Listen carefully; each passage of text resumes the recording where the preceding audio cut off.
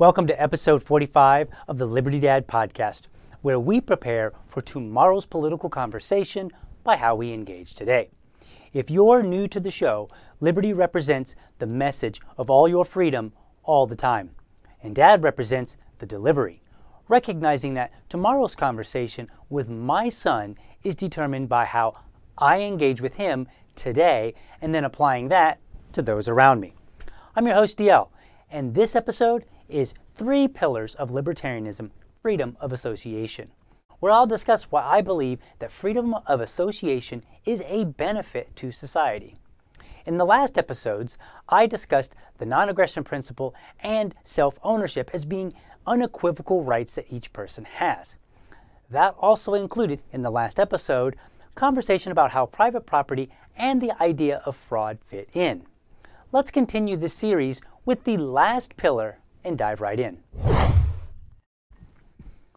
In this series, I discussed the 3 pillars that I believe are fundamental ideas of libertarianism.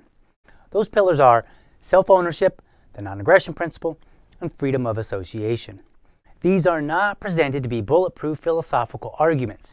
If you're watching and are a non-libertarian, you might have wondered what's going on in the mind of a libertarian when they take a stand on some issue. If you're a libertarian, you might have wondered what's going on in the mind of a non-libertarian who just cannot see what feels like the obvious answer to whatever conversation you two are having. Instead of a great philosophical musing, this series is meant to help non-libertarians understand a bit why libertarians believe the way they do and take the stalwart and uncompromising positions as they are prone. It is also meant to provide a different approach for libertarians when talking to their non-libertarian friends.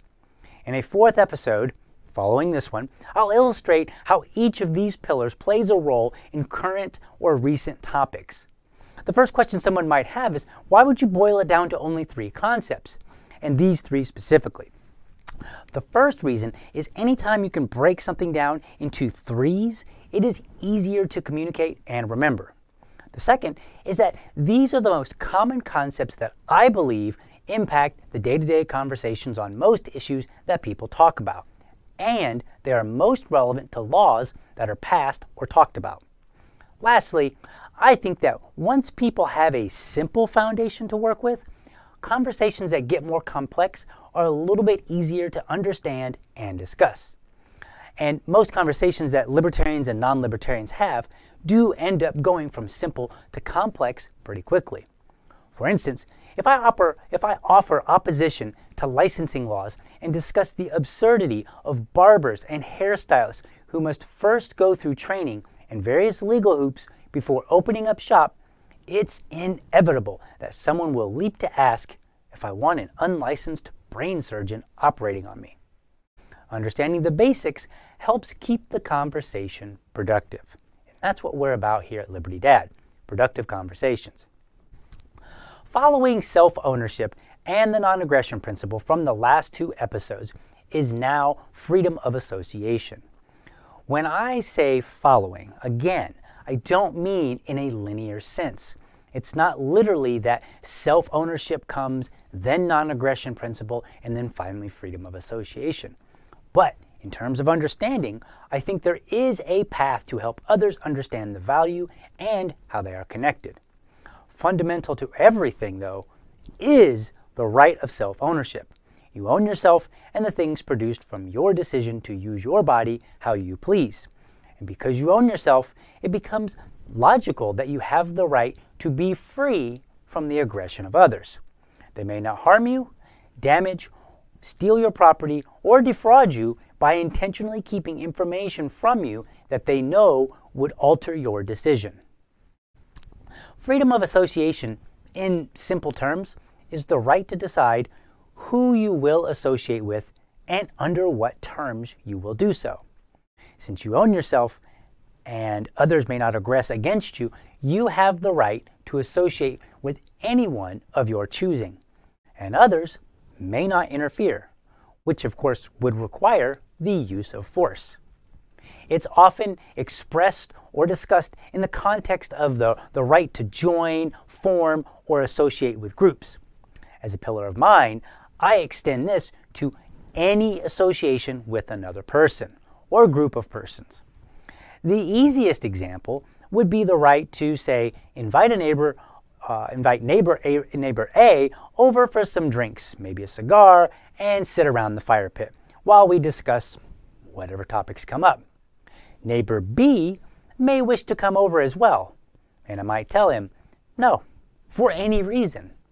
Neighbor B might now feel insulted, but can do nothing about neighbor A coming by and him and I enjoying each other's company around my fire pit. In that scenario, it's easy to see both the freedom to associate and freedom not to associate. Now, what if we change the scenario slightly? Well, we can see the same concept at play. Imagine that I invited not just one neighbor over, but both of them, and neighbor B declines. There is no obligation to come over, and it can be for whatever reason that he chooses. Maybe he has an existing obligation that conflicts with the time that I've invited him over. Or maybe he doesn't really like neighbor A and would prefer to only come over when that neighbor isn't here. Or maybe he just thinks my house is not clean enough and prefers to only go to homes that meet a certain standard of cleanliness. Freedom of association extends to various organizations as well.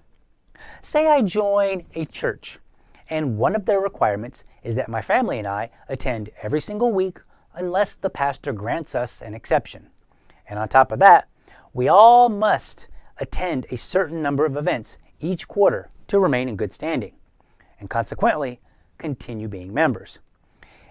It might sound a bit oppressive to some, but consider that there's a valuable point here to be made. And that is first that my family and I have willfully joined the church, who has presumably presented us with the rules of the organization up front. My family and I choose to accept the rules, and the church chooses to accept us as members. It's a very mutual and voluntary arrangement. Maybe after a while, the rigor of membership becomes too challenging. Or we find that we no longer believe the same things, and we decide to part ways. Because we own our bodies, and because the non-aggression principle provides that others may not initiate aggression against us, the church can only seek to convince us to stay or simply let us go. The same applies for organizations that instead of some requirement on specific behavior, maybe have monetary requirements. It's a bit rare, but my neighborhood actually has a voluntary homeowner association. I know, right? People are really, really surprised when I tell them that. They're like, what? Wow, that sounds exciting. And it is. At any rate, I digress.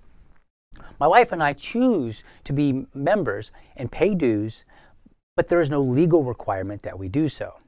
We choose to because the lake and the common areas are owned by the homeowners association. And unless we are members, we are not permitted to partake in usage of these entities. My church example put requirements on things that we must do to remain as members, again, associated with the church. My voluntary HOA has no such requirements regarding behavior or actions, so if they choose to have an event, I am not required to partake in it. My only requirement is that I am to pay annual dues, and that information is known up front. The HOA, like the church example, has set up the requirements in order for people to become members.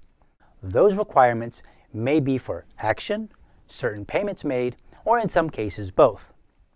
Now you might ask yourself, DL, why are you telling me the obvious? Well, what I want to do is I want to establish a solid understanding of the freedom of association as understood by libertarians. And I want to offer libertarians kind of like a way to walk through this with their non-libertarian friends. There is an endpoint, and the progression will help us once we get there. So bear with me as we look at another example. Imagine my neighborhood hosts a garage sale day. The HOA may offer to promote the garage sale as much as they can, even at their own cost. My wife and I, we may realize that we have quite a few things in the house that we no longer have any use for, and decide that, we have the time and we'll participate. The day of, we open our garage, we pull out our tables, all manner of items that we no longer wish to keep. We take tape and we scribble prices on the various items and maybe some generic prices for groups of things, like $2 for any given shirt. As people come up and they look at all the different things that we have, they do what any person does at a garage sale. And they ask, "You have this marked for $4. Will you take 3 instead?" At that moment, my wife and I may choose to be firm in all of our prices. We may choose to take any offer that gets rid of an item, or just wing it from item to item. Imagine that one particular person keeps asking if we'll sell items for much less than marked. Will you take $2 for this $4 item? How about 25 cents for this item that you've got marked for $1? So on. I then decide, right or wrong, that this person is just there to buy stuff for a very, very low price so that they can turn around and sell it for a profit later. I decide that, hey, I would rather try to make that profit rather than sell it and get rid of it for the very low price that they're asking for. After all, it's very early in the day yet. I might hold firm on all my prices, or if I become tired of answering questions, I might tell the person that I do not wish to sell them anything because I feel that they are up to something. I don't know what that something is, but maybe. At any rate, it's a bit rude and a bit of a gamble, since I cannot guarantee whether or not I will sell my stuff the rest of the day. They grumble and then they leave. A similar story might play out in any number of ways, but because it's my personal property, I am permitted to sell it or not to whomever I want for whatever reason I want. We might reword it and say, partake in the freedom to associate with the person long enough to complete a financial transaction. A slight better example might be this. Imagine that my roof has a leak, and I call out 3 different roofing companies for a quote. Of those 3, one does not contact me back after coming out, and even when I bother to try to call them up, I get no response. And then let's say that the other 2, they do send back some quotes, and those quotes are vastly different. One is very high price, one is relatively low price. Clearly, the first one has chosen, for whatever reason, not to do business with me. I am left to decide between the other 2 remaining whether or not I want to call yet another roofing company, or if I want to do business with one of those 2. Assume that I choose to just decide between the 2 who did return a quote to me. I may choose the more expensive roofer because he showed up on time, was very thorough in his explanation, and was not dressed up but clearly wearing very clean clothes. Or maybe I choose the cheaper roofer who was a few minutes late, didn't explain nearly as much, and looked like he just left a job site because maybe I wanted the better deal. The reasons I may choose one or the other, or to seek out other roofers for quotes, are many, and mine alone. Likewise, the roofer who refused to contact me back may choose to move on and not even consider the job for any number of reasons. The more expensive roofer might have his own reasons for having a higher price. He may think that I have some money and that I can spare, and that if his presentation is good, that I will see past that cost and decide to do business with him. The cheaper roofer, he may really need the money and choose to drop his usual prices very low so that he barely makes any money at all. Between all 4 of us, the reasons that we will or will not do business with the other are too many to discuss or even count. But like the garage sale, like the HOA, and like inviting my neighbor or neighbors over, this scenario shares the same attribute with all of them. And that is that each person is free to associate with one another and for whatever reason they choose. This now leads to where freedom of association, as libertarians see it, is seen as a bit of a problem. The one question I get, and it's asked all the time, so you're saying it's okay to place a whites only sign on a shop window? And that is literally how the question is phrased, almost always. The problem is that it's asking the question on terms that we don't ask it elsewhere, and why I chose the progression I did. When it comes to inviting a neighbor over, multiple neighbors over, excluding one, or being the neighbor who declines, no one ever asks if it's okay. Likewise, that question is it okay is not present when considering whether or not to join a church, an HOA, selling things at a garage sale, choosing a roofing company, or whether a roofing company chooses to accept a job or send a quote in this particular case. The question that is asked is only this: do all the parties involved consent to whatever terms are agreed upon? If my two neighbors choose to come over, I might ask neighbor A to bring some chips, and then I might ask neighbor B to bring some salsa, and then tell them that I'll provide some steaks. We all voluntarily agree to these stipulations, or we do not. The matter of whether or not is okay simply isn't present.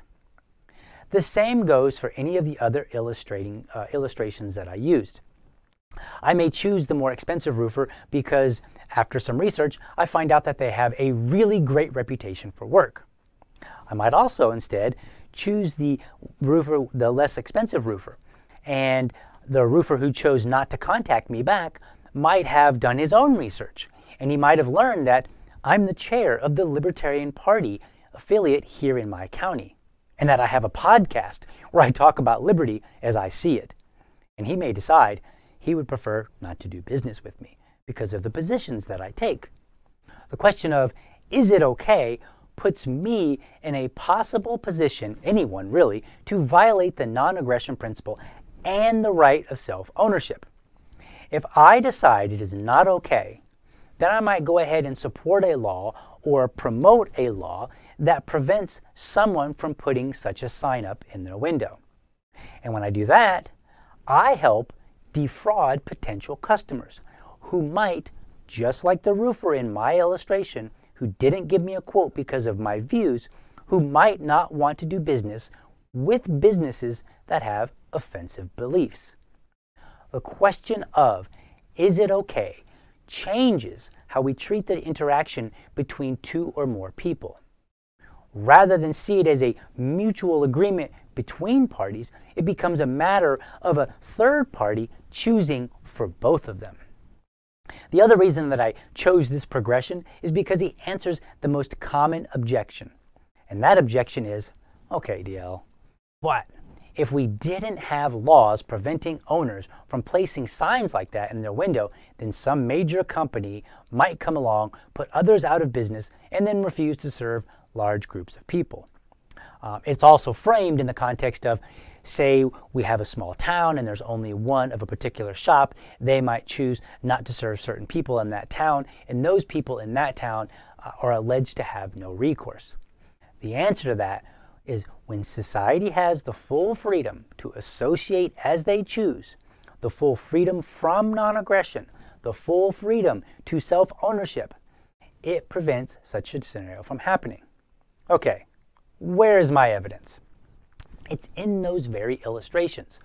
These sorts of decisions already happen, and yet society does not break down. Historical examples where such a scenario happened always include government support or negligence. Consider the Greensboro Four. That is, the four black men who protested segregation at the Woolworth lunch counter in Greensboro, North Carolina in the early months of 1960. Here's what happened. Four black men decided that they wanted to protest the segregation rules at Woolworth's and walked in one day, sat down at the counter, and ordered coffee. The waitress told them that they were not permitted to be served, but the four men remained until closing. The next day, they returned with more people and staged the same protest. By the fifth day, there were over 300 people in protest. The city at some point changed its laws, which led to the arrest of 45 of the protesters. That sparked massive protest nationwide. These protests led to a $200,000 drop in sales. That is the equivalent of $1.7 million in 2019 dollars. And it also resulted in a reduction of the sales manager's salary for not meeting his sales goals. That led to a change in the policies. Because Woolworths was legally permitted to engage in segregation, black customers were also permitted to decide if they wanted to give their money to Woolworths, and a number of white customers as well who supported the goals of desegregation. As it turns out, the black customers did want to give their money to Woolworths, just not on the terms that were being offered. And they did a much larger version of exactly what we do every day. They chose under what terms they would financially associate with Woolworths. Now, you might be inclined to say, but DL, they shouldn't have had to do that. And in a sense, that is very true. But I want you to consider there may be many, many reasons why two parties require the freedom to choose under what terms they do business, and how that requires the freedom for each to be as open as they are willing to be. Causes vary over time.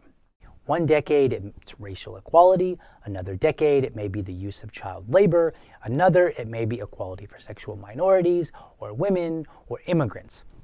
Go on and so forth. As society moves into the future, it changes. What is important to one generation may get resolved or resolved enough so that the next generation can focus on something else. The freedom to associate or not, for whatever reason, is a constant equalizer for all parties, provided that each has the fullest freedom to determine under what terms they will and will not associate. As bad as racism was in 1960, I want you to think about this for a moment. As bad as racism was in 1960, it was no match for the black community to freely withhold their money and cause Woolworths financial repercussions. I want to leave you with one last small point to think about. Some years ago, I knew a gay man who told me that some gay bars that he had been to would ask patrons to leave if they found out that they were straight. Some had even had signs posted that said, "No straights." The reason was that the gay community at the time had enough trouble with people aggressing against them or simply creating a hostile environment.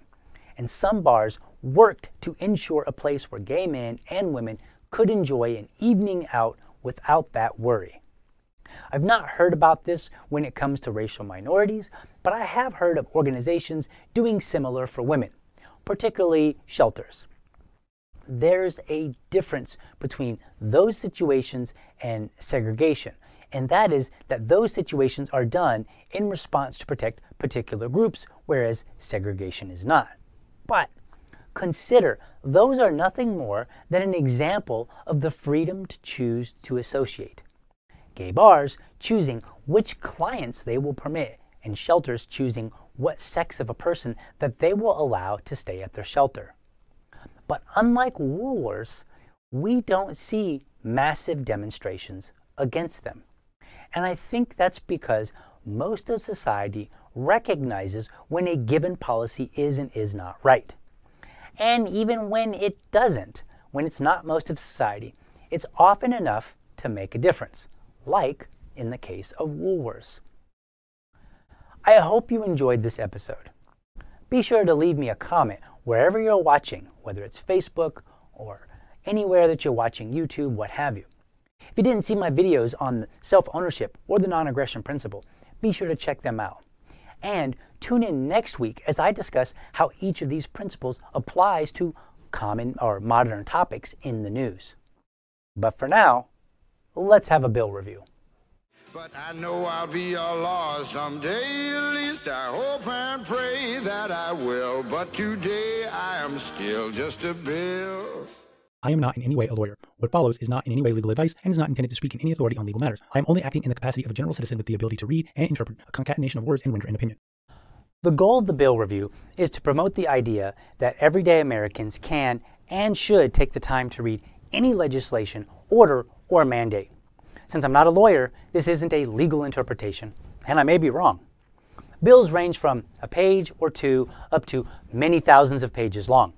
And since they can be rather dry, this segment is short and only meant to show you just how much you can learn in only a few minutes. In this episode, I review Kentucky Senate Bill 211, titled An Act Relating to Public Safety. This bill is 40 pages as it amends current Kentucky laws either through deletion, change, or addition. If you saw the headlines about a bill from Kentucky that would criminalize insulting a police officer, this is that bill. This bill actually does several things, but seems primarily directed toward dealing with riots and protest. For instance, it adds limitations on receiving public assistance for those convicted of certain crimes, such as causing physical injury to various public servants or emergency service personnel. Basically, the loss of benefits correlates to how the statutes already define certain violations. Not a huge argument here. If you're convicted of, say, spitting on an officer or hitting them with a brick, you'll lose your public assistance for some given amount of time. It seems fairly fair because those types of violations tend to be aggression on part of the citizens. I'd like to focus on the part about insults, which can be found on page 20. This portion amends Section 525.060 of the Kentucky Revised Statutes titled Disorderly Conduct in the Second Degree. Let's get a sense of what the statute already says before we look at the addition. It currently says this. 1. A person is guilty of disorderly conduct in the second degree when in a public place and with intent to cause public inconvenience, annoyance, or alarm, or wantonly creating a risk thereof. He, A, engages in fighting or violent, tumultuous, or threatening behavior. B, makes unreasonable noise. C, refuses to obey an official order to disperse issued to maintain public safety in dangerous proximity to a fire, hazard, or other emergency. Or D, creates a hazardous or physically offensive condition by any act that serves no legitimate purpose.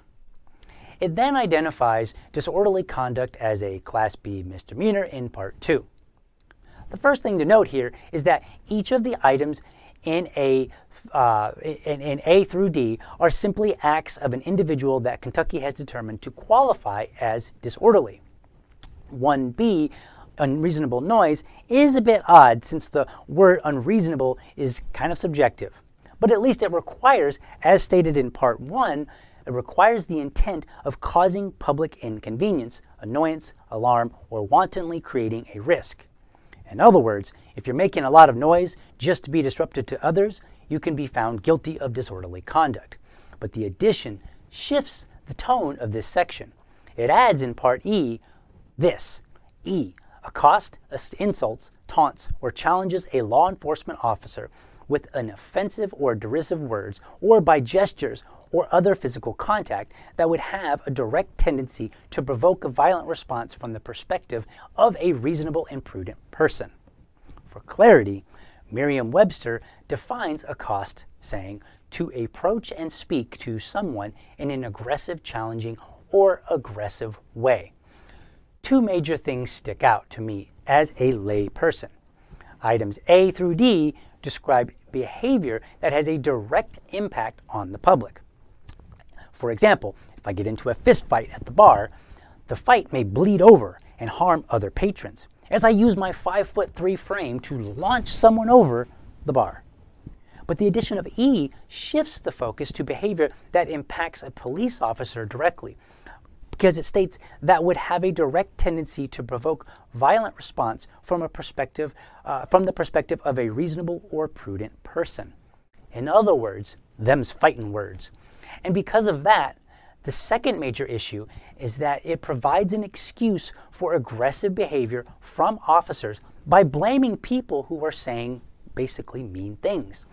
The first question that I ask is this: if fighting words, so to speak, are a defense for an officer, are they now also an excuse for those that are not part of law enforcement?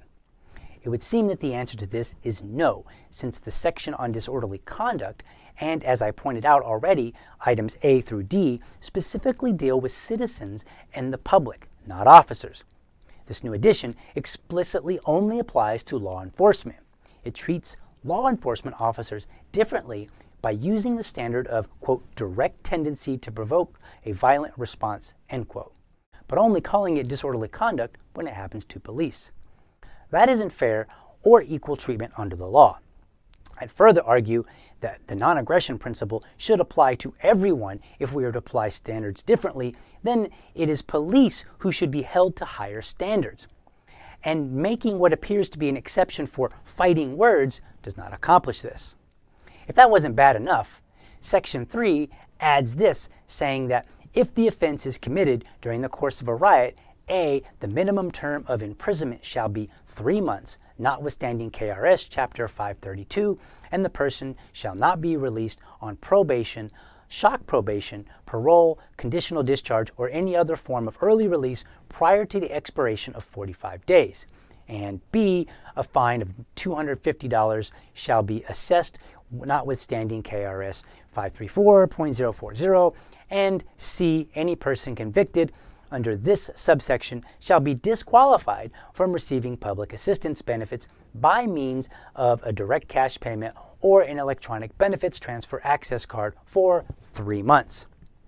My read here is that if there is a riot and you say foul things to an officer that might be considered bad enough to provoke anyone else to a fight, then you can be jailed for up to 3 months, fined $250, and lose your public assistance for up to 3 months. Let's call it what it really is. It's a tax on the poor. I'm not particularly wealthy, but I could withstand a $250 fine for yelling mean words to an officer. And I'm not on public assistance, so there isn't any danger there for me. That I am unlikely to engage in such behavior is irrelevant, but I am at a clear advantage over my fellow citizens who would be impacted by the fine and loss of benefits. Another problem that I have is making unrelated associations under the law. Going to a protest that ends up in a riot and then caught using foul language toward officers is unrelated to public assistance benefits. If you lost benefits because of fraud or maybe using the money for things other than it was provided for, that would be different, since it's directly related to the benefits. And using foul language or gestures toward an officer isn't causing any loss of public money. The officer is already present, and there isn't any increased cost created by the use of unsavory language. I hope people in Kentucky demand the bill to be rejected, and I hope that they hold those who presented the bill or voted on it in the Senate accountable as well. The best way to prevent future assaults on freedom of speech is to hold those people who propose them accountable. That's all for this episode. To see the videos for this episode and others, head over to youtube.libertydad.com. Be sure to connect with me at LibertyDad on Facebook, LibertyDadPod on Twitter, or send me an email to libertydadpodcast@gmail.com. You're a champion of liberty, your business is people, and your product is liberty.